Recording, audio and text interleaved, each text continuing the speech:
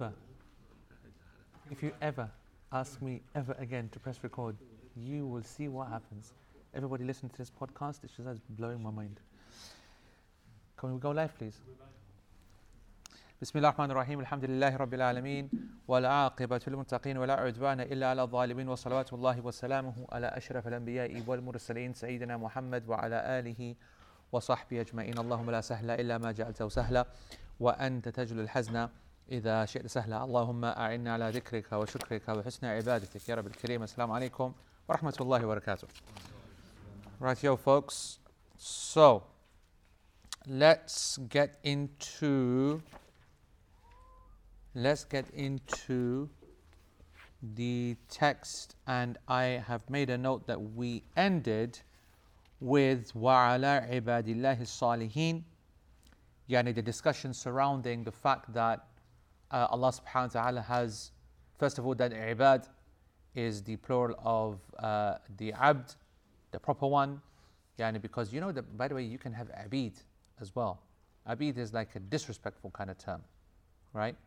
But the abd and the abid, I don't want to say disrespectful, but yani it's different. Ibad comes from the word abid as opposed to abd, right? Abd is just straight out slave, straight out, and can be yani interchangeable. Whereas abid means someone who worships regularly. Ibad is the plural of abid, right?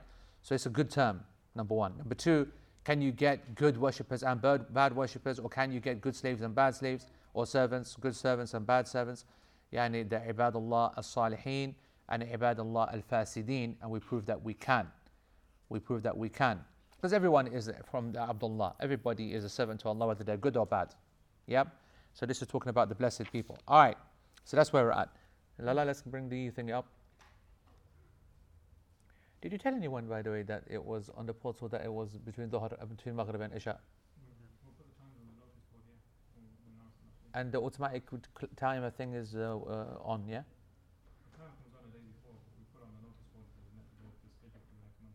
Right. So make sure everybody, that you keep an eye on the schedule and for timings, because obviously now the time will change every lesson until the end. It's on the notice board every week, so until yeah, it's on your notice board. It's on, QP likewise. yeah, and Quranic progression as well. It's on the notice board and it gives you the times. How many lessons do we have left? Not many. 4? 3. I'll tell you now. May the 5th is scheduled. Yeah, so we're not going to have one on that one, yeah? So 1, 2, 3, 4. 4 more lessons. 5 including today. 5 including today. Okay. All right. So, in the Arabic then for today's text, it is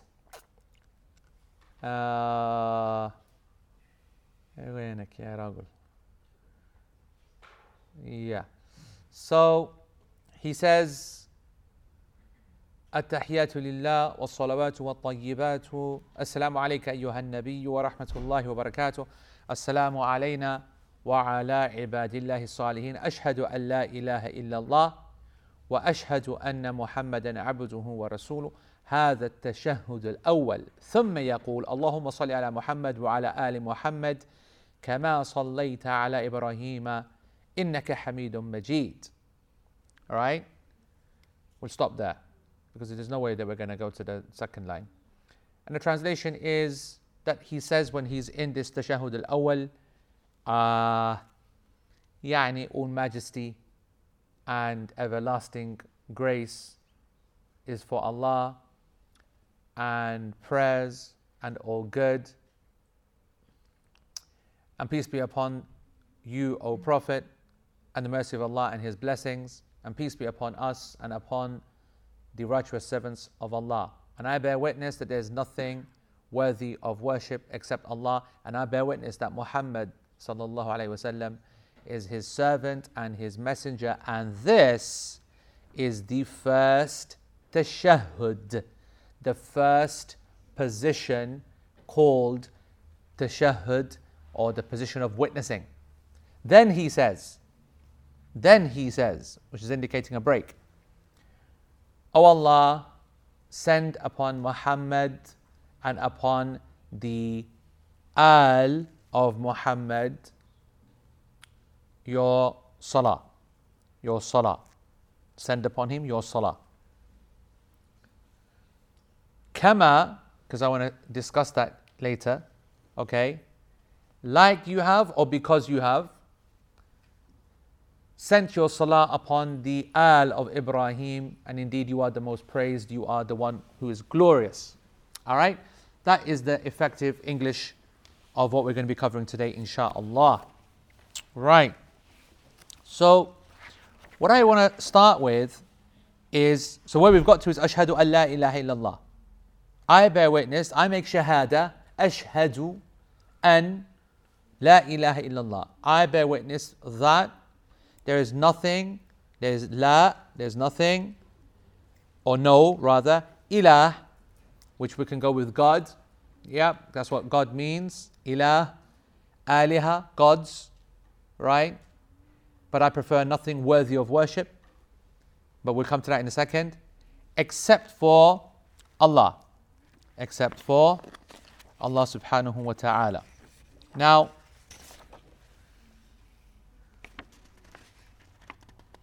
there's something actually I want to mention that I didn't mention last week, I think. Assalamu alayka ayyuhan nabiyyu wa rahmatullahi wa barakatuh. Assalamu alayna wa ala ibadillahi salihin. Yeah? Have you thought about this statement? Yeah? Salams be upon you, O Prophet. I was doing some reading actually. I found something very interesting. It's not the most authentic of hadith, or rather, it's not the most direct of proofs, actually is a better way of explaining it. Not that it's not the most authentic of hadith, but rather it's a lot of kind of, what's the word? Inferring going on. A lot of inferring, what we call istidlal, from different ahadith. But, have you guys come across the concept that the Prophet ﷺ used to, that the companions used to raise their hands in the prayer? And that the Prophet ﷺ told them not to do that. You'll hear that concept, and obviously the Hanafi school would jump on this and say this is a proof that this is, you don't raise the hands in the prayer. Now, obviously when it comes to trying to respond to an issue like that, you use the surrounding evidences. And it's impossible for it to mean that. How can it mean don't raise your hands in the prayer when the Prophet ﷺ directly states and practices the raising of the hands in the prayer without any shadow of a doubt? Even the Hanafi school itself accepts it. For example, at the beginning of the prayer, in the Takbiratul Ihram, all the schools will accept that point. And then of course the ahadith which are the super most authentic, hadith of Ibn Umar that we covered in this class in Bukhari, where he would raise his hands when he goes into ruku', when he raises his hands comes up from ruku', it's well established, and more importantly, final times as well. So they can't be abrogated. They are the abrogators. Yeah, there's final times of the Prophet ﷺ, no time for it to be cancelled out. So clearly, as the majority stated, this lifting of the hands was not the rafa' yadayn that we know. It wasn't the rafa' of the yadayn, the raising of the hands that we know, but rather, check this out, they would give salam to each other in the salah. And it is narrated, Sheikh Muhammad Mukhtar al-Shanqiti said, ففي التشهد هذا في التشهد لأنهم كانوا في القديم يسلم بعضهم على بعض عند انتهاء الصلاة. When they would and Sheikh Muhammad Mukhtar doesn't mention evidence for this. That's why it's out there. He's saying that when he would say Assalamu alaikum wa rahmatullah, they would say Assalamu alaikum wa rahmatullah. Assalamu alaikum wa rahmatullah. Assalamu alaikum wa rahmatullah. They would make ishara, right? فَأَبْدَلَهُمُ اللَّهُ عَزَّ وَجَلْ بِهَذَا. So Allah subhanahu wa ta'ala replaced it with this. وكانت هي الصلاة المدنية. فعندما كان يسلم بعضهم على بعض ويشير بعضهم على بعض لبعدهم قال صلى الله عليه وسلم ما لي أراكم رافع أيديكم كأذناب خيل شمس اسكنوا في الصلاة.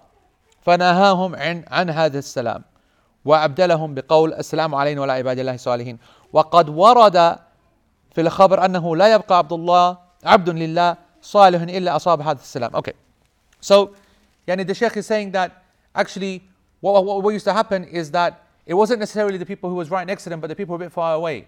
So Assalamu alaikum wa rahmatullah.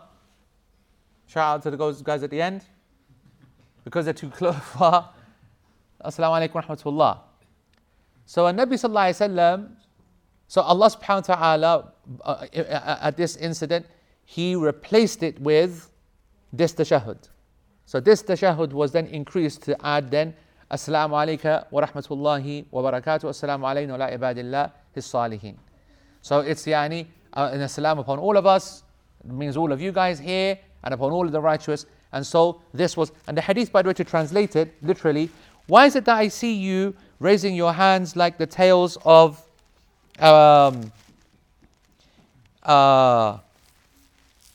خيل شمس,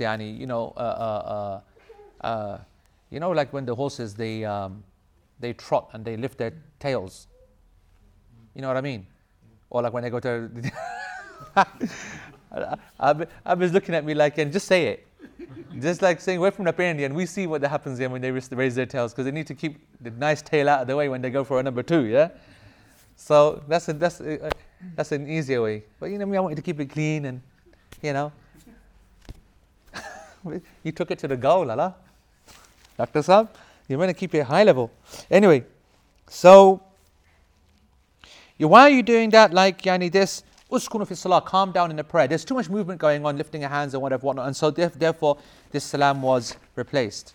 I find that very interesting. I forgot to mention that to you last time. It is going to become important. Why? Because again, it's indicating that the tashahhud al-awwal is going to, Shaykh Uthaymeen is going to come into it. Let me leave that for when he starts speaking about it. Like, it has a real clear focus in terms of its role. And what shouldn't happen is that it becomes an open season for dua and other things. So there is your tashahhud. It's a little praise of Allah subhanahu wa ta'ala with the sending of salams upon the Prophet sallallahu alaihi wasallam, upon the believers, upon yourselves. Get out of there now to the third rak'ah, to the fourth rak'ah. You want to make dua? We've got place for that. It's coming. And then you can knock it out. And we're going to show some narrations which indicate the shortness of this tashahhud. Okay? Alright. So, Ashhadu an la ilaha illallah. I bear witness that there is nothing worthy of worship except Allah. It is, a shahada is obviously a phrase which is different. You could have said, for example, a statement. There is nothing worthy of worship except Allah. Yeah? La ilaha illallah.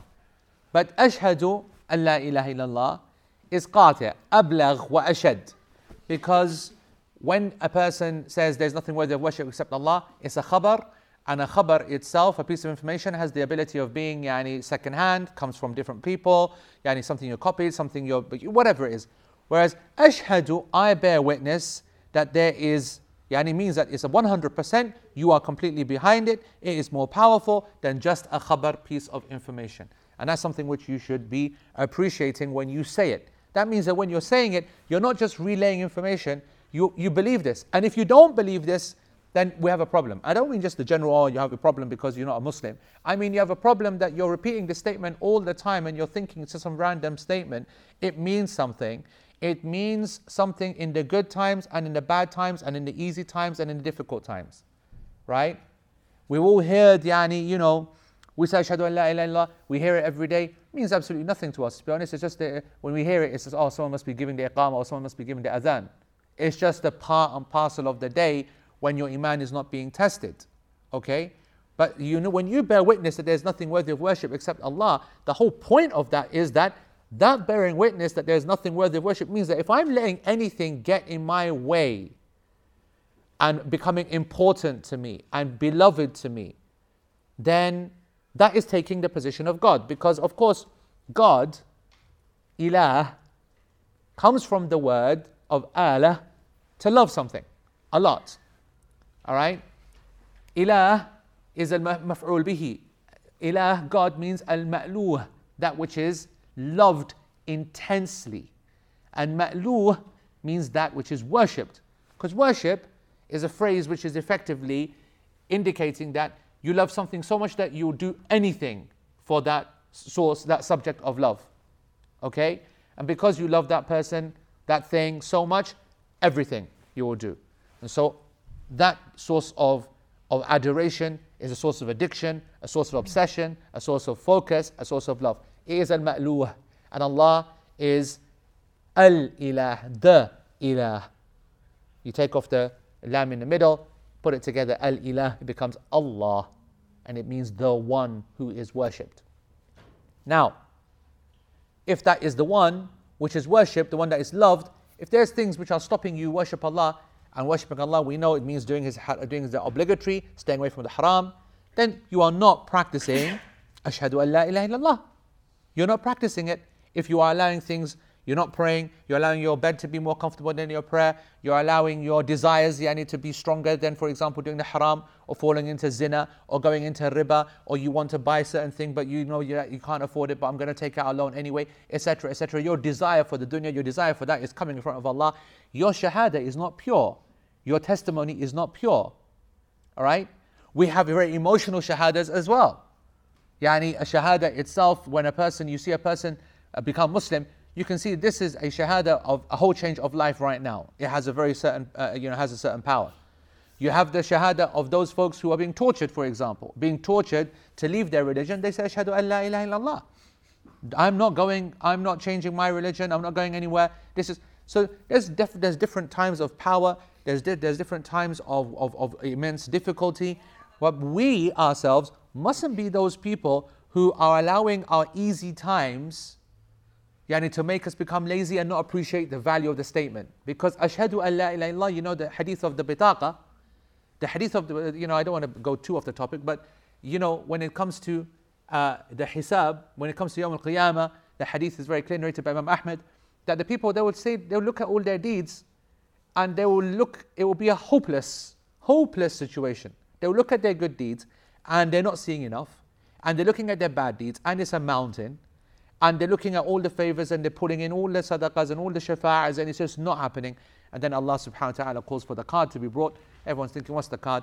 And a card is brought, and it's placed upon the scale, and the good deeds just become like tons and tons, just because of a card. And on the card it says, La ilaha illallah, the hadith of the bitaqa. It's an incredible hadith, an incredible statement for tawheed. It shows how important it is to believe in this statement. La ilaha illallah is the last statement that you should say before you pass away. It guarantees you Jannah. Its power is what you know. La ilaha illallah is from the best of the dhikr, and. So, if you really believe it and you make statement Ashhadu an la ilaha illallah in your prayer, people who are going Ashhadu an la ilaha illallah, Ashhadu anna Muhammadan Rasul, what is going on?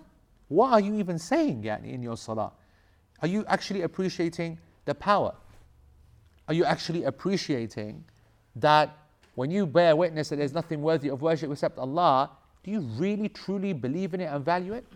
I'll tell you right now that there are people who are not even appreciating this statement, and they're not believing in it properly right now, amongst us right now here, even the practicing Muslims. You're seeing this complete one direction focused attack on the Sharia right now.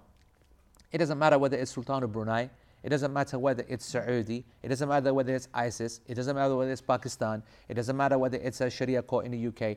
Anyone who tries to implement Sharia, which is the will of Allah subhanahu wa ta'ala for this world and its people, wasn't an accident, wasn't an option, wasn't Allah subhanahu wa ta'ala saying, let me just give out draft, first draft, and then check it out, see, make your edits and send it back.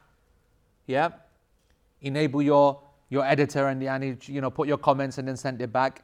It is the final system, and that Allah subhanahu wa ta'ala in its entirety, all of its bells and whistles, is to be implemented upon the creation. It's not meant to make them happy, it's meant to make them safe. It's not meant to give them a kick in the to give them a buzz or whatever. This is there to regulate human behavior, to ensure that the world maintains values and.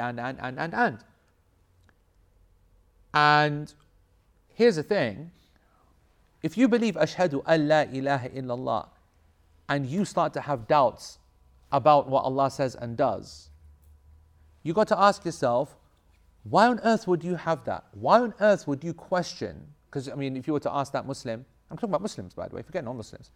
If you were to ask that Muslim, do you in any way doubt that Allah is the only one worthy of worship? They will say 100% no doubt. Absolutely no doubt. I'm 100% Muslim. There's no shadow of a doubt that there's any lawmaker or any lawgiver or any other creator other than Allah. As in, maybe even more than the rest of us, they will know it. But they won't know what it means, what its application is. So how can then you say that when Allah tells you this is my sharia, this is my law, this is what I want you to do, if these people do these actions, this is how they're punished, if these people do these actions, this is how they're rewarded, these are the good values, these are the bad values. He sends that down and you find it difficult to accept them because you have a secondary set of values that come because you have been exposed to people that you like, in communities that you find easy, in a way of life that you find beneficial, and that has become so loved to you because it makes your life smooth, it makes your life convenient, it makes no awkwardness in your day, no confrontation, your finances are taken care of, your political stability is there.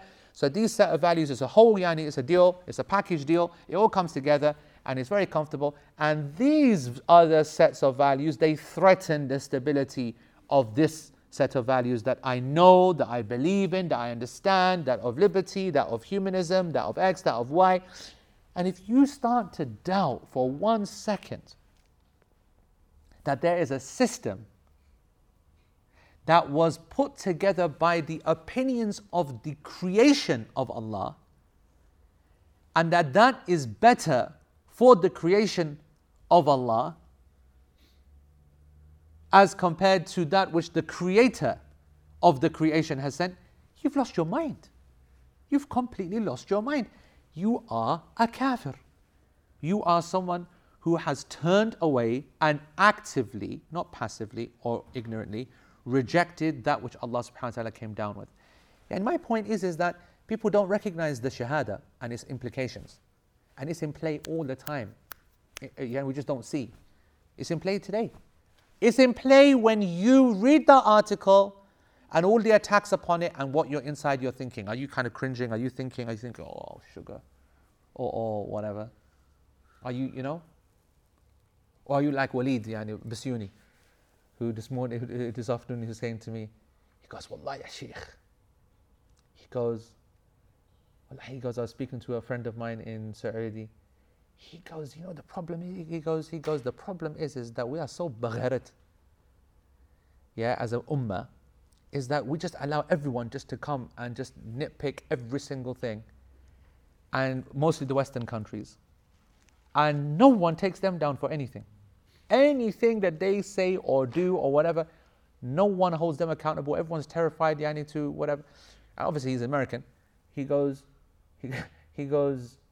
barbaric, they said, right? I said, yeah, barbaric. They said, how is drowning a person not barbaric? How is electrocuting them to death in a chair not barbaric? How is imprisoning a person to 250 years in prison not barbaric? But why are people not fighting back and questioning? Because we are so submissive. We just say, we're the guilty party, and just taking on the burden. So, anyway, of course, there's a difference between politics and aqeedah. There's a difference in between recognizing that a person's in a state of weakness, and therefore they say things in public which they wish that they wouldn't. But I don't care about that. I've got loads of time for people who are in a difficult scenario and have to say something haram or stupid, because they are worried about their family or because they're worried about their livelihood. I have a problem with it, but it's not kufr. That's siyasa. That's a person who hates it and his heart is full of iman. Allah subhanahu wa ta'ala has allowed some options. No, that's not my point. My point is, what are you feeling inside? I'm challenging all of you right now here. Do you believe in Allah and His Messenger and in His Sharia or not? Does something in your heart think, oh, I wish he didn't do that, or I wish that he hadn't brought that out, or I wish that this was happening in a couple of years, or I wish this was... Are you thinking that? If you are, then you are basically saying that I don't want the Sharia of Allah subhanahu wa ta'ala to be implemented. And you've got to ask yourself, what kind of shahada are you making, bro? That's what I'm saying, bro. La ilaha illallah. He makes the point that you can't say anna la ilaha illallah, but I don't think anybody says that. But just in case, yani, if you're speaking in Arabic and you say, it's not ashhadu anna la ilaha illallah, that's very wrong. It's an la ilaha. There's a sukoon, yeah? What do they call sukoon in thingy? Pak, I'm saying. What do they call the sukoon? Oh my God. What do they call sukoon in Urdu, man? Sakin. I said, no, it's sukoon. Abid wouldn't know sukoon if you hit him on the head. Right, so, okay. La ilaha illallah. What a statement. Shaykh Uthaymeen says this is the single phrase that the single phrase of Tawheed, the single worship of Allah subhanahu wa ta'ala alone, that Allah sent all of the messengers with. And وَمَا أَرْسَلْنَا مِن قَبْلِكَ مِن رَسُولٍ إِلَّا نُوحِي إِلَيْهِ أَنَّهُ لَا إِلَهَ إِلَّا أَنَا فَاعْبُدُونَ. And this is an ayah, of course, from Surah Al-Anbiya, the chapter of the prophets. And we did not send before you a messenger except that we inspired them to say, or we revealed to them to say, that there is nothing worthy of worship except me. This is now quoting Allah, so worship me. Surah Al-Anbiya, verse 25. And when you say La ilaha illallah and achieve it, what you've done is you have achieved a Tawheed al-Uluhiyyah or Tawheed al-Ibadah. These are two important phrases you need to know because we're weak in Aqeedah. You know that Tawheeds of different types. You have Tawheed al-Ibadah or Tawheed al-Uluhiyyah, and you have Tawheed al-Rububiyyah. And Tawheed al-Rububiyyah, by the way, is a basic Tawheed. The whole world's on that. Everyone knows that there's some kind of power, that there's powerful sources out there, and then what the mushrikeen were even on some form of Tawheed al-Rububiyyah. They used to recognize Allah, they gave him his little kind of due, yeah? They gave his due respect and due power, but they wanted to give it to Lat and Uzza and Madri Ish and the Ganeshes and the elephants and the God knows what, yeah? They give it to communism and they give it to ideologies. They're like sharing it out. So Rububiyyah, recognizing that Allah is the one who is Ar-Rabb, the power, the control is only one part of the formula. If you don't believe that it's Him alone, that no one else gets that right to be worshipped alone, that's known as Tawheed al-Uluhiyyah, the Tawheed of Ibadah. That's what La ilaha illallah establishes. Very important. Very, very important. So it means La ma'budun haqqun illallah. There's nothing rightfully to be worshipped except Allah, which indicates that there are things other than Allah to be worshipped. That are worshipped, not to be worshipped, that are worshipped, but none are deserving of that. And that's where it comes back down to the issue, should we translate ilah as God, or should we say as nothing worthy of worship? Because the idea is if you say that there's no God except Allah, then we know that there are other things that are actually worshipped and taken as worship. That's why I rather there's nothing worthy of worship except Allah subhanahu wa ta'ala. And it's like I said, there are some people that said, no, it's not possible, they're not gods, there's nothing out there that can be worshipped. We say, no, they are worshipped. And that's why Allah subhanahu wa ta'ala said, ذَلِكَ بِأَنَّ اللَّهَ هُوَ الْحَقِّ وَأَنَّ مَا يَدْعُونَ مِن دُونِهِ الْبَاطِلِ وَأَنَّ مَا يَدْعُونَ مِن دُونِهِ هُوَ الْبَاطِلِ in Surah Al-Hajj. So al-Batil in Luqman, verse 30, but the one that's more popular in terms of how Muslims memorize it, وَأَنَّ مَا يَدْعُونَ مِن دُونِهِ هُوَ الْبَاطِلِ is the slight variation in Surah Al-Hajj, verse 62. Okay? And we say there's no major problem. Like there are people that said that, Godfather. What other kind of phrases are there people have objections to? Like, he's a God. And, what that kind of stuff. Whatever. And all these mushrikeen that, worship whatever they worship.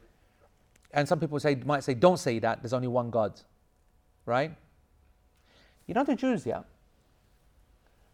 when they write God, they don't even write God. But that's not the reason, is it? No, that's not, I'm going the wrong line. I don't know how many people really avoid the word. By the way, is it jism? I think it is, Yes. It is, isn't it?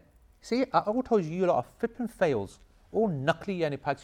There's not a single asli pack in front of you. All coconuts. All of you. Full coconut you are. Unbelievable. You don't even know jazm. Even when I saw jazm, I said, yes, it's jazm. It is jazm, Lala. Might be, no, we don't know. What do you mean?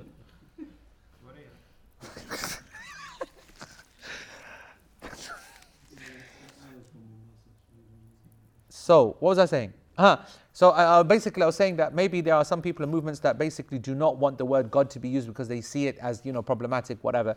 But then we should say, إِنْ هِيَ إِلَّا أَسْمَاءٌ سَمَّيْتُمُوهَا أَنْتُمْ وَأَبَاؤُكُمْ مَا أَنزَلَ اللَّهُ بِهَا مِنْ سُلْطَانٍ.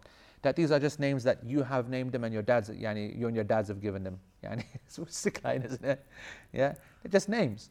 Anyone can go around and making names up.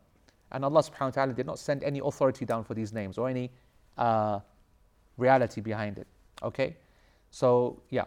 So that's what Ashhadu an la ilaha illallah means. Wa ashhadu anna Muhammadan abduhu rasul. Are there any questions on this? By the way, oh my goodness. Shahzada is not, he's Shahzad is smiling. I've got to tell you guys a story. Look at the screen.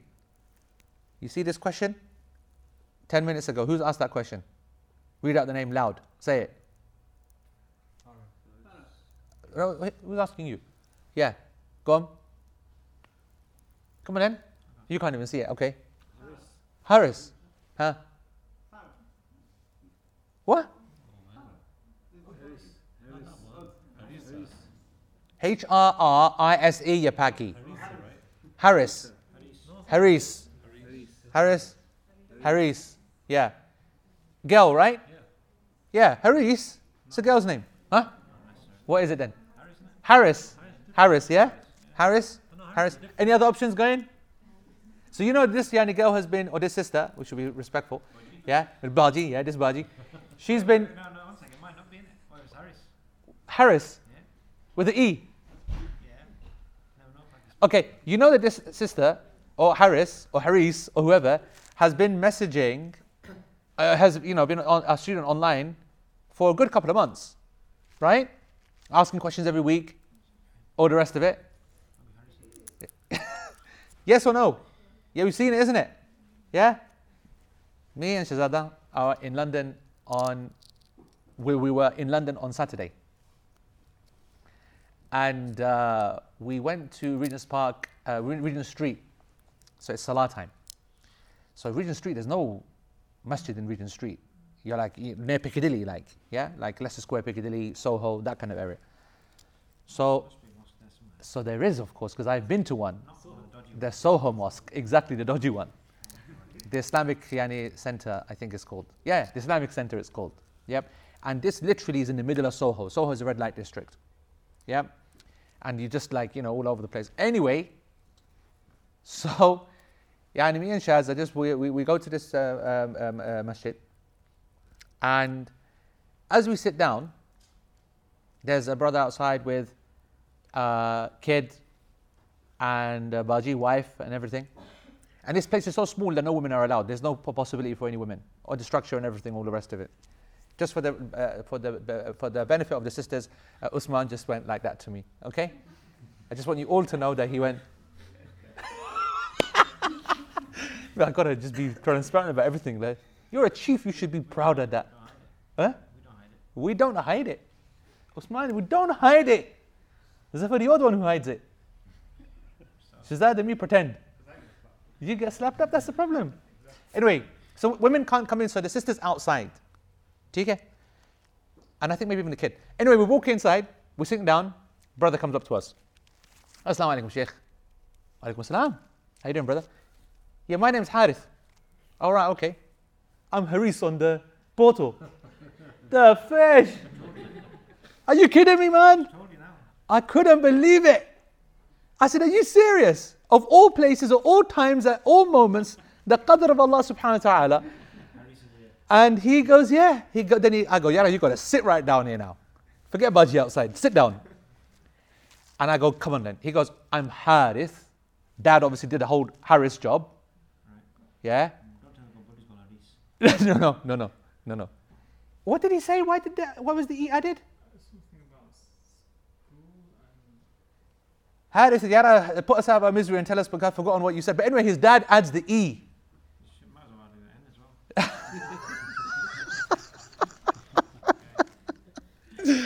Harrison is something else, Lala. Anyway, so this guy is a brother. His name is Harith. We're very happy to have him. Jazakallah khair. And I was so happy to meet the guy. And we sat and we had a nice chat and we prayed and it was good fun. Alhamdulillah. All right, there we go. But he's going to tell me what the E was about because I've forgotten. And I have forgotten to bring that hadith, so someone's going to have to remind me, and then I will bring the revelation. But it's not the drama that everyone is thinking. Right, okay. Where are we now? Oh, we're trying to look for if there's any questions here. I have noticed Rayhan is saying that in various books which the ulama have mentioned the statement without evidence. Can it be inferred that they have said it as narrated from their mashayikh and thus so still the salaf? Oh, absolutely, especially when it's a major scholar that deals in evidences. There's no doubt that that person feels that that action is justified either from the salaf directly and they're not quoting the name, or from the mashayikh who they trust and they're not quoting, or, and this is something that you will come to when you study especially Hanbali fiqh, a concept of called tajruba. Now, tajruba, not necessarily applicable right here, but they trust themselves and their experiences so much that they say, according to my experience, this is what I find. According to my belief, this is what I find. So they're quite confident to make that istidlal, even though there's no obvious kind of evidence for it. All right, anyway, I don't think there's any questions upon what we said so far. We'll do other questions later.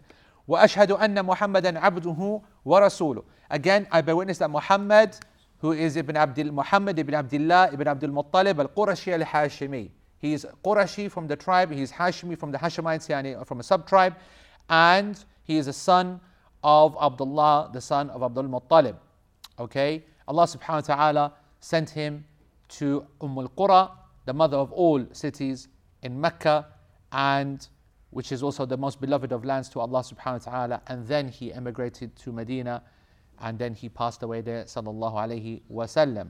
He is abduhu. He is an abid lahu. He is a worshipper of Allah subhanahu wa ta'ala. He has absolutely no sharing in the dominion of Allah subhanahu wa ta'ala whatsoever. He's a complete slave to Allah subhanahu wa ta'ala. He is a bashar. He is a human being like us. He said, قُلْ إِنَّمَا أَنَا بَشَرٌ مِثْلُكُمْ يُوحَى إِلَيَّ أَنَّمَا إِلَهُكُمْ إِلَهٌ وَاحِدٌ. And say to them, Allah says to the messenger, that I am only a human like you, and it has been revealed to me that you only have one Lord worthy of worship, Allah subhanahu wa ta'ala. Surah Al-Kahf, as you all know. And the Prophet ﷺ said in the hadith, إِنَّمَا أَنَا بَشَرٌ مِثْلُكُمْ أَنْسَى كَمَا تَنْسَوْنَ. I am only a human like you, I forget just like you forget. This is a hadith which was narrated by Bukhari in the chapter of Salah, and the hadith is 401. Hadith is 401. And I think there's so many evidences for that. But actually no, let me just quote some ayat, there's some references, because we're going to try and look at what some of the people make a mistake in this statement of abduhu wa rasuluh. Allah subhanahu wa ta'ala told him, commanded him to say, sallallahu alayhi wa sallam, لا أقول لكم عندي خزائن الله ولا أعلم الغيب ولا أقول لكم إني ملك إن أتبع إلا ما يوحى إلي. This is Surah Al-An'am verse 50. I don't say to you that I know the treasures of Allah and I know the unseen, and I don't say to you I'm an angel. I only follow that which is revealed to me. And Allah subhanahu wa ta'ala said to him in another ayah, قل إني لا أملك لكم ضرا ولا رشدا قل إني لن يجيرني من الله أحد ولن أجد من دونه ملتحدا. This is of course Surah Al-Jinn verse 21 to 22. I don't say that I am able to bring any harm or I'm able to bring any benefit, and indeed and Allah says say, no one can protect me from Allah, and I have no وَلَنْ أَجْدَ مِن دُونِهِ مُلْتَحَدًا, and I have no refuge except in Him.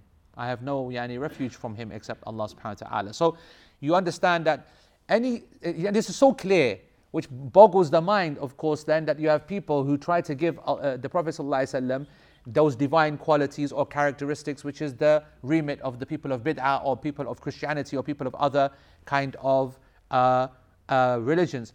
And that's despite the Prophet ﷺ, him being the greatest of the servants, the most humble of the servants. He was the most God-fearing of the servants. He's the most worshipping of the servants, until that he would stand and his feet would swell and they would be said to him that لَقَدْ غَفَرَ اللَّهُ لَكَ مَا تَقَدَّمَ مِنْ ذَنْبِكَ وَمَا تَأَخَّرَ. Indeed, Allah has forgiven you that which you've done before and that which will happen in the future. And he replied, should I not be a grateful slave? Narrated by Muslim, hadith number 2820. He is also وَرَسُولُهُ. He is his messenger. Yani that who will send his message. Allah subhanahu wa ta'ala sent him and became a means between him and the creation in the tabligh shar'ihi faqat. He became the means and the manner of which the sharia was exposed or transmitted to the people. And if there was no messenger, how would we ever know how to worship Allah subhanahu wa ta'ala? And so he is a messenger. He is the best of the messengers. He is the best of those who send and those who were sent. He has that which is the best thing that was sent, which is the Quran. And he is the greatest of the messengers. He is the seal of the messengers. He is the Imam of the messengers. And that is why when they were gathered on the night of the Mi'raj, he was the Imam of them, as narrated by Imam Ahmad in his Musnad, volume 1, hadith 257. So we know therefore from these two things, the ubudiyah of the Prophet ﷺ, his servitude to Allah, and the risala, the fact that he's the messenger of Allah, we know then by these characteristics how people can make mistakes. And how can people make some mistakes? I will show you. The first one, Shaykh Uthaymeen says at the top of page 159, he goes, are those that basically are trying to think that his ubudiyah is not absolute. He's not like us. He's not a slave human being, limited and so on in all features like us. He must have some special power, some part of the rububiyyah, some aspect of divinity. You get what I'm saying? And now of course we know it's like the Sufis and the Brelvis and those people who call out upon the Prophet ﷺ, and even if they think that he's different from Allah, they're giving him divine attributes, which is insane. And Shaykh Uthaymeen makes a really interesting point. I would just want you to just maybe take this. He goes, they have such a love, so that's true, and ta'zeem, a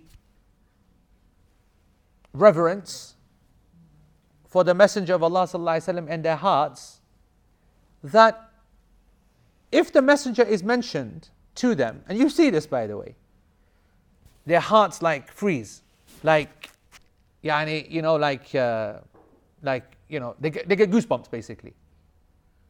But when Allah is mentioned, it's like someone has poured cold water over them, like they're the most calm, no reaction, no goosebumps, no reverence, no extreme feeling of despair or love, or no missing of Allah subhanahu wa ta'ala. Where is your desire to meet him? Hear about the Prophet ﷺ, this madness happens to the body. That madness is true love when it is done in the right way. But if it's not being done for Allah subhanahu wa ta'ala and being done for the Prophet ﷺ, you have to ask yourself, what's going on? He goes, na'udhu billah. He goes, these are people who are falling into the trap or falling into the sin of setting up partners or equals with Allah. We read all this all the time. Equals with Allah. I think we don't think of any, who do we ever equalize with Allah? No one equals anything with Allah. But if you're giving God attributes or godly reactions to the creation, or you're scared of people, for example, let's just look at those who are cowards, for example. You are scared of people more than you are scared of Allah's punishment or scared of Allah's anger. You are giving His attributes to other people. There's nothing more to be said. That's it. فَهَؤُلَاءِ أَشْرَكُوا بِاللَّهِ حَيْثُ سَاوُوا الرَّسُولَ بِاللَّهِ بَلْ جَعَلُهُ أَعْظَمَ مِنَ اللَّهِ عَزَّ وَجَلَّ. They have made shirk with Allah subhanahu wa ta'ala when they equalized between them. In actual fact, even sometimes they had more reverence for the Prophet sallallahu alaihi wasallam. And this is difficult to speak about because they'll say, why, shouldn't we?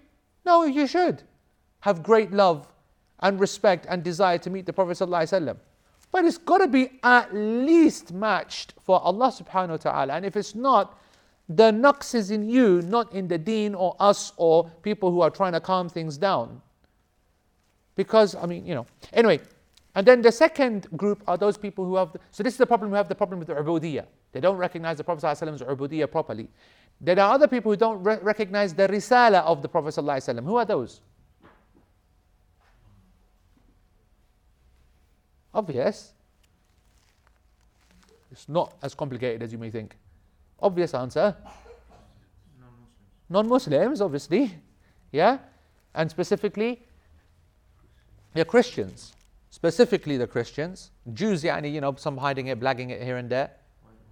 Some Christians as well. They believe that there is no messenger that's coming after. Otherwise they would have accepted him. They deny the statements of Isa alayhi salam, who told him that my brother is coming.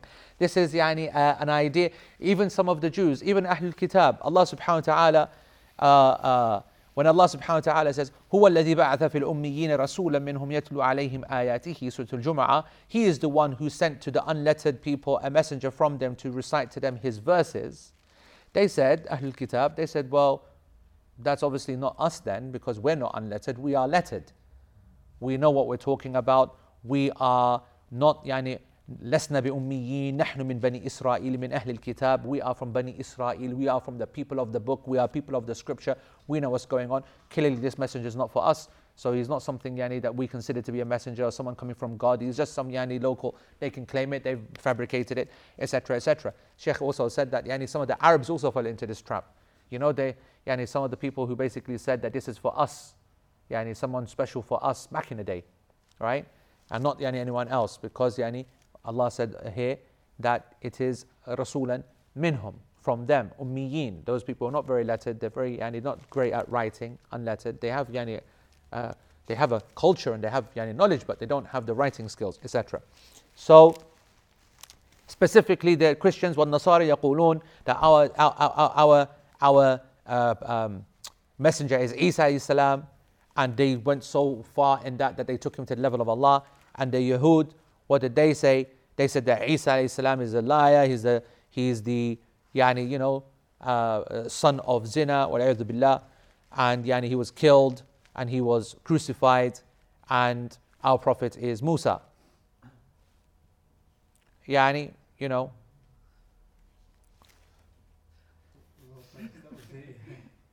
Oh yes, correct. The story is even better than I said. So his dad, when he called him Harith, and he couldn't spell Harith, so he wrote it Haris. And Rauf Harris was the key guy at that time. What a disaster, subhanAllah. If only people knew what was going to happen, right? So, but he wanted to differentiate from Rauf Harris. Sick guy. I shook the guy by the hand. I said, that's a sick story. I needed to tell you that, because Harris is in the house. Heavy ones, bro. Heavy ones. Right. So anyway, these are two false claims, of course. They're completely to be rejected. Unacceptable. Absolutely a nonsense if anyone says this kind of thing. Because Allah subhanahu wa ta'ala said to him, قُلْ يَا أَيُّهَا النَّاسُ إِنِّي رَسُولُ اللَّهِ إِلَيْكُمْ جَمِيعًا. O mankind, I am a messenger to all of you. To all of you. What are you talking about? So, so that's fine. All right. Let's now say that this is the tashahhud al-awwal. Mistake number one? Yep. Whether they raise the Prophet higher than he. They don't. The mistake number one, according to how Shaykh Uthaymeen is defining it, is basically that they are not recognizing what it means that his state of ubudiyyah. They're not recognizing his true state. By not recognizing that he is a complete abid, an abd, they're then by definition giving him divine qualities. What's the status of this? How big a mistake is this? Because you go to Pakistan, they believe that the Prophet isn't from us, and it's not from the angels. They say, he went to the seventh heaven. This is a bid'ah which can lead to shirk. And if a person believes, actually states. So when I say bid'ah, I mean that if a person says, Ya Rasulullah, you're alive still, you don't die. Ya Rasulullah, you know everything. Okay? At this level, this statement is bid'ah only. Because we're making a lot of excuses. We're saying, which when you ask them, this is what they will say. They'll say, of course, Allah is the one who gave him the ability to know everything. Allah is allowing him to, we don't equate him to Allah. Yeah?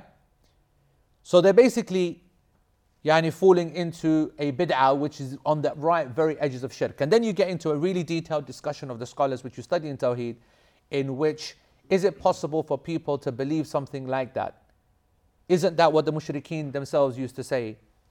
That these, if you know that Allah is the one who is the only one, and you know that the Prophet ﷺ does not have this status, but you're giving it to him, then why would you then call upon him? Because he's better than us and he gets us closer to you. And that's exactly what the mushrikeen said.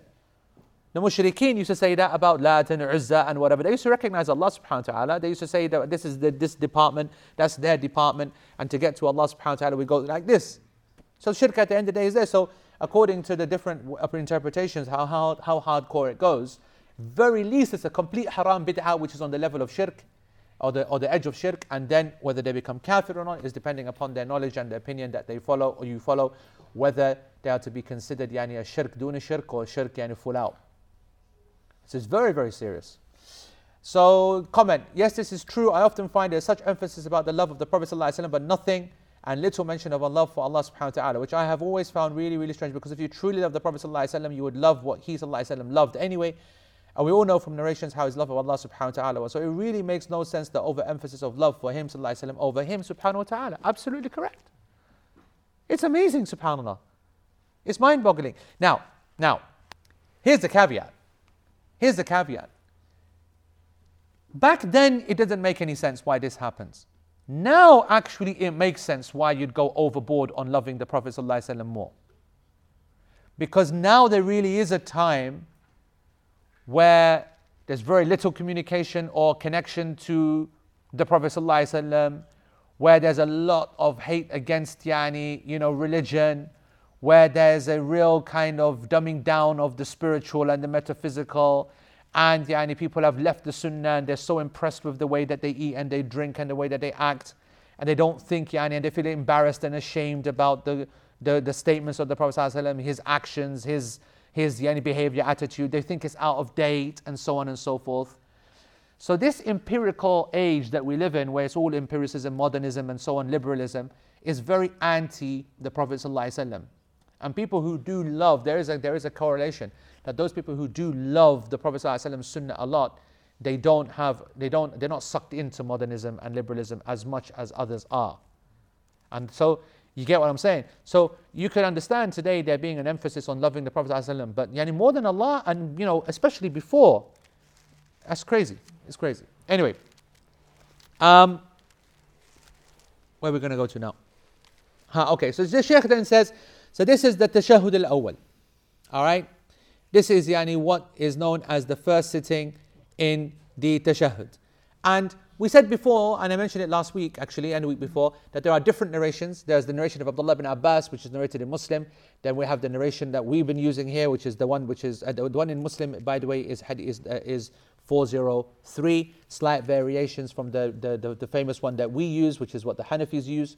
The Shafi'is follow the Ibn Abbas one, which is narrated in Muslim. The Hanafis generally use the one which is narrated by Abdullah bin Mas'ud, the one that we're saying now, At-Tahiyyatu lillahi wa salawatu wa tayyibat. That's narrated in Bukhari. They're all very, very similar.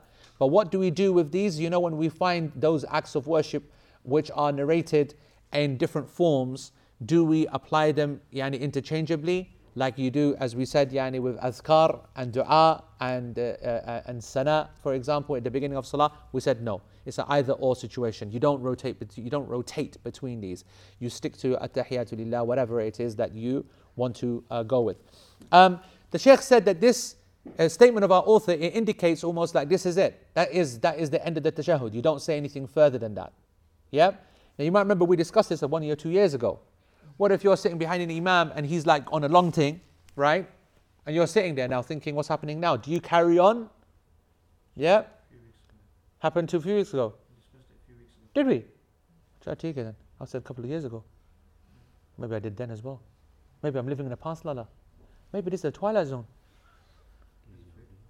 It's the food. I wish. Oh, sugar, he's right. We had a weekend of adventure, by the way. Shahzada's come up with another story. So another prayer in the masjid. Same masjid. Actually the same masjid. You wasn't so. We were staying there near Soho. It's true. So this was Maghrib. Yeah, this was Maghrib prayer. The other one was, I think, Dhuhr, I think. Yeah, this was Maghrib. All right, check this out. This is a mad one. So this masjid is tiny, but it's got floors. And anyway, I mean, goes. Actually, I was saying to, is it Kadir I was saying, or was it to you? And I was saying that normally only sisters ask me this question. Right, okay, yeah. So, you know the sisters, they always have this question. You know, I told you that this is bid'ah, this board, you know, this screen, and this side by side. This is not from the sunnah of the Prophet ﷺ. The sunnah is for women to be in the same hall. We've discussed this here many times, and same hall. And when that happens, then you don't have problems. Obviously today, some people don't think it's the sunnah, and some people are forced because of the nature of the masjid, okay? And the women are put in another room. And when they're in another room, then you're entirely based and dependent upon bloody speaker. And if that speaker doesn't work, or the microphone doesn't work, then it's a disaster. So, what I was saying is that, what I was telling these guys is that sisters ask me this question all the time. It's like one of their main questions. We started salah with the imam, then it's like, alhamdulillah, silence for about 1-2 minutes. Everyone's like sitting there now thinking what's going on. Then, Allahu Akbar. Right? So they're going to go for ruku'. Isn't it? And then they hear Allahu Akbar again. So they're thinking, right, well that's wrong.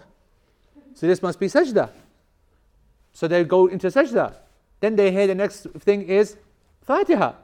Then they realize we were even further back than we thought. It's a mess. And this is the reality of women they face all the time. What I told these guys, I go that this is actually not a women problem. This, and even though they're the ones that ask it, because they're the ones that have to put up with it. And I always tell men, you know, who want to say we've got to have barriers and got to stick women in another room and they've got to be in a whatever, whatnot. I say, wallahi, put yourself in their position for just one day and you'll be all saying, get rid of this and keep them in the room. Anyway, we were the Bajis that day. Long story short is that me and Shahzada, we were the Bajis that day. 3rd floor of this house, you know, the voice coming out of this mic or this speaker was like, it wasn't a speaker. They didn't have a speaker in the room. It was the noise from the speaker on the ground floor that was coming up and we were hearing it. oh, Yeah. sugar. There was no speaker in that room. That was the whole point. We were actually hearing the I noise. thought that was how low the speaker No, there was no was. speaker in that room. Acha, there you go. It wasn't even the speaker. It was Basically, the volume from the ground floor speaker. up the thing. Up through 2 floorboards, And we were listening. ceilings, whatever, whatnot. There's me, and listening to the. I didn't know that. I'm listening to the speaker. You guys are listening to. Anyway, chalo. The point was, it was super quiet. Now, obviously, if you know surahs by heart and stuff, it's going to help you because you can start shaping it together. Now, we were there at the beginning, so we could hear Fatiha, or we could work out Fatiha. He recites, I think, in the first rak'ah, I think Buruj or something. Right? Whatever. Bengali Imam, by the way. Okay? That's also important to try and work out Wagwan, yani, because, you know, Soho, Maghrib, Soho, permanent, yani, hookup. You know what I'm saying? So, we want to try and work out what's happening. Right? What's that, Demi? No, Abi? Abi nahi? Ha, baki, take. So, the Bengali Imam, yani, he's reciting, but proper, nice, whatever, whatnot. Now, when you're thinking, I'm thinking this is going to be a nightmare. This is going to be a disaster because Bengali Imam is going to be up and down. And, you know, we already can't hear what's happening without a guy, yani, you know. When he goes into ruku', Subhana Rabbil Azim, I'm not joking, he did a proper one.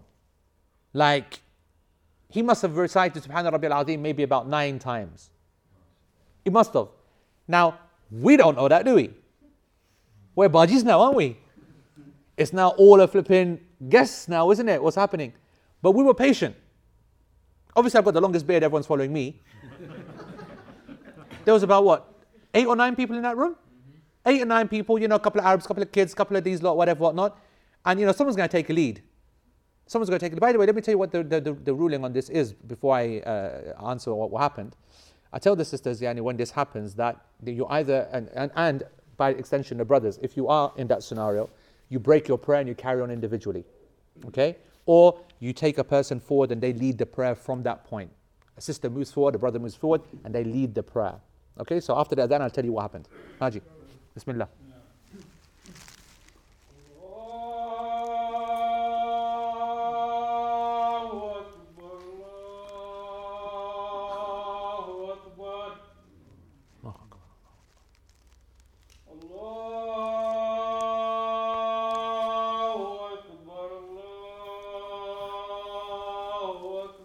Allahu Akbar, Allahu Akbar. أشهد أن لا إله إلا الله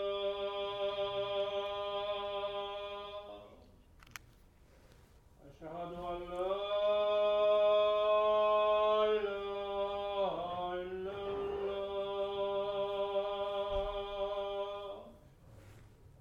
أشهد أن محمدا رسول الله أشهد أن محمدا رسول الله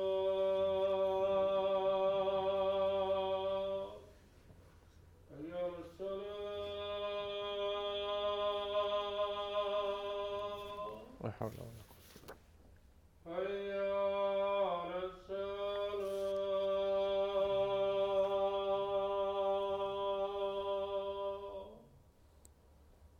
حي على الفلاح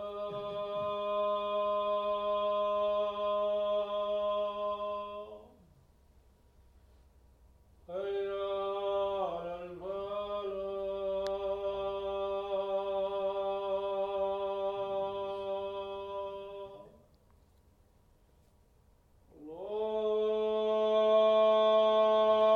الله أكبر الله أكبر Allahu Akbar, Allahu Akbar. لا إله إلا الله لا إله إلا الله. اللهم صل على محمد وعلى آل محمد كما صليت على إبراهيم وعلى آل إبراهيم وبارك على محمد وعلى آل محمد كما باركت على إبراهيم وعلى آل إبراهيم في العالمين إنك حميد مجيد. So let's finish this. اللهم رب هذه الدعوة التامة والصلاة القائمة محمد. So anyway, so obviously, you know, we were thinking, yeah, the speaker's gone. It's gone. No doubt about it. Because in Bengali Imam, yani in Middle London, you know, where's he getting a whole 9 Subhana Rabbiyal Azeems from all this religious behavior? You know what I mean? Yeah? When the Bengalis become so religious. I know, yeah, lala. Okay. You've got to give the full story, lala. So, then we heard him say, Sami Allahu liman hamida. So we learned a lesson. See, and now you recognize the importance, don't you? You're packing. We realized that this guy was a slow prayer. You get what I'm trying to say? And that was right. When he said, Sami Allahu liman hamida, Rabbana wa lakal hamd, it was very controlled. And when we just thought, yani, that, oh, the speaker's gone again, we heard Allahu Akbar, like he going down sajda. So we realized that, okay, let's not get tricked. I know we can't hear the guy, but don't be thinking that because there's a long moment of silence that the speaker's gone. It's still with us. We were able to pray the full prayer. We got through it. It was tough because the people keep coming in. And when they kept coming in, even their little footsteps, yani, was making enough sound for us to... The whole prayer was just us, yani, straining. We're in the last tashahhud now. Oh my God. We're in the last tashahhud. And after what might have considered to be a normal tashahhud length, someone walks in and sits down. And we're sitting there, nothing being heard, nothing being heard, nothing being heard. And then we're all thinking now, this guy's a slow guy, he's a sunnah guy, maybe he's knocking out dua. We sat there, I reckon maybe 2-3 minutes we sat there. I was gonna say, you know what, we just got to break here. We just got to break here. And then just before I was about to, some lala, yani, some Arab guy, isn't it? Yeah? Arab guy just goes, Assalamu alaikum wa rahmatullah. And every single person just went, Assalamu alaikum wa rahmatullah. We'll take that. You know what I mean? Did you not hear him go after that? Or? Nothing. We were right. We missed it when that guy walked in. Just his footsteps meant that we missed Assalamu alaikum wa rahmatullah. Is this the mosque where you have your class money? No. We didn't find that mosque. Fake mosque. I'm telling you, man, it's not true. There's not even no community there. I bet. Anyway, so the reason why that's actually important is because the Prophet ﷺ, there's two hadith I want to bring to your attention. The first one, the Prophet ﷺ said in Bukhari, hadith number 835, beautiful hadith. He said, ثم ليتخير بعد من المسألة ما شاء. يعني in the second tashahhud, after saying Allahumma salli ala Muhammad, in the second tashahhud, choose anything that you want to ask Allah subhanahu wa ta'ala that you want. Choose anything that you want to ask Allah subhanahu wa ta'ala that you want.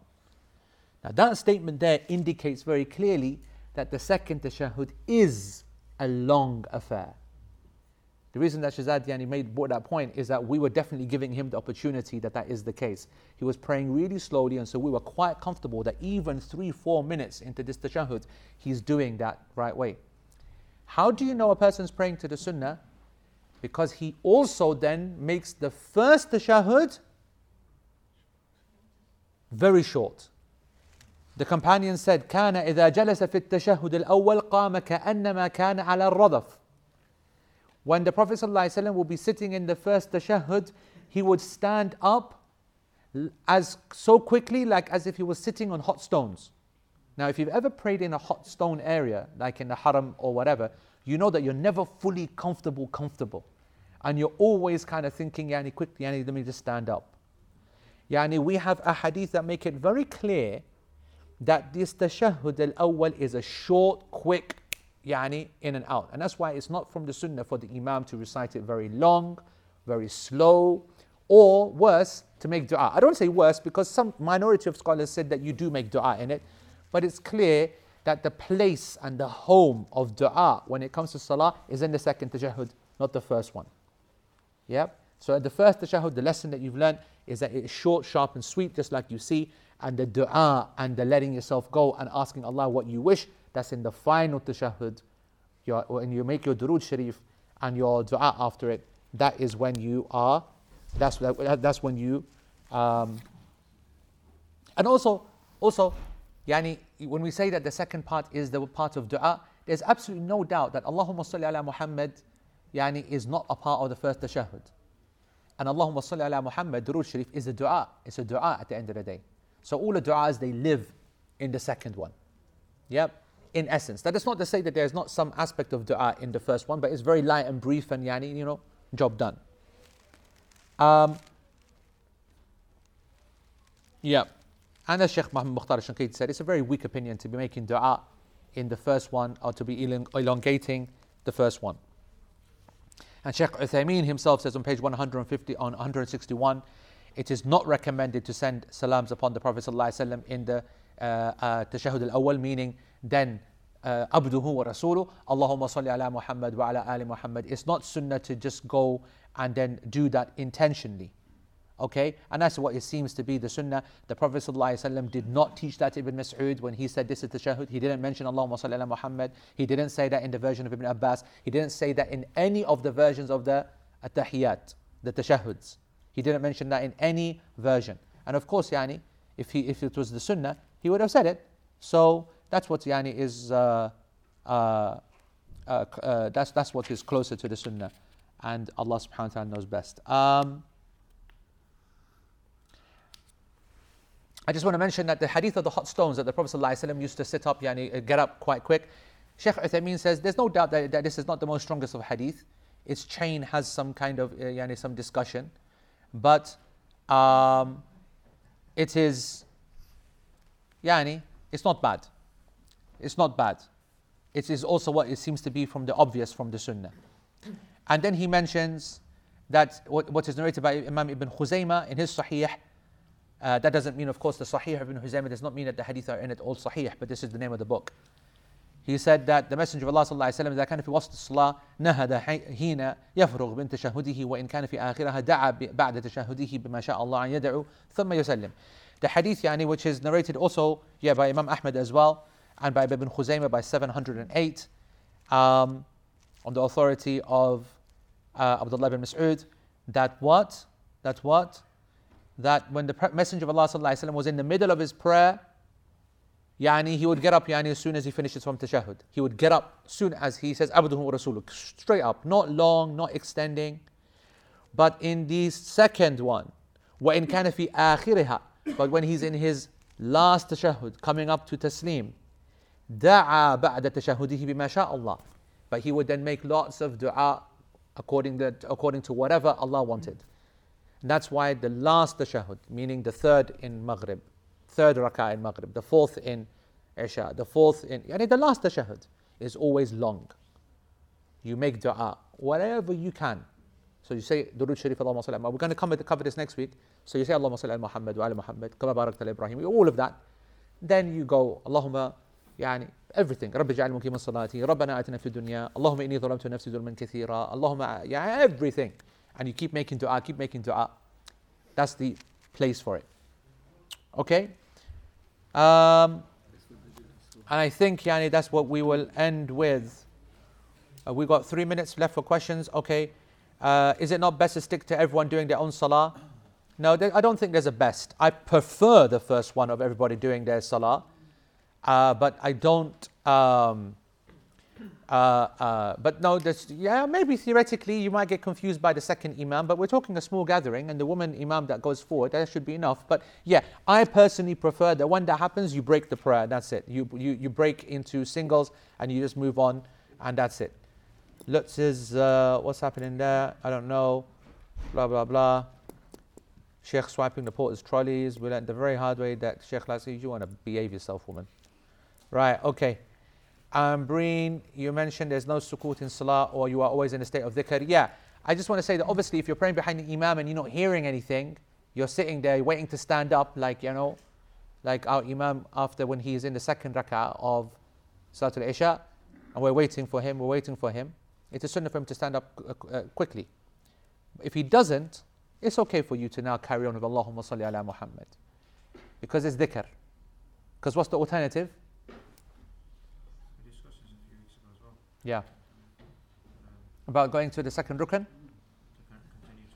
The problem is that you're moving to a different rukn of the prayer. Yeah. The majority of the scholars didn't accept that. The Hanafi school said, or some of the Hanafis, they said that you're moving into a new rukn. Once you moved into a new rukn, you've changed the order of the prayer. The problem is that adhkar from the rukn does not constitute the rukn per se, etc., etc. So, the matter is, whatever. Okay, I think that's it, folks. We're going to pray Isha. Are we, broadcasting Isha? Yeah? Okay, so we start then for the last remaining sessions, for the last 5 sessions online. We will be broadcasting Isha as well. And you're free to watch or to leave. Jazakumullah khair. Subhanakallahumma bihamdik. Ashhadu an la ilaha illa anta wa astaghfiruka Allahumma wa atubu ilayk. Wassalamu alaikum wa rahmatullah.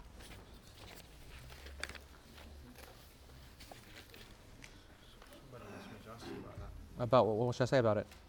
The hadith is weak, no doubt about it. Yeah, we're just talking about the hadith of sending oil to Masjid al-Aqsa. If you ever hear that hadith, folks, it's completely weak.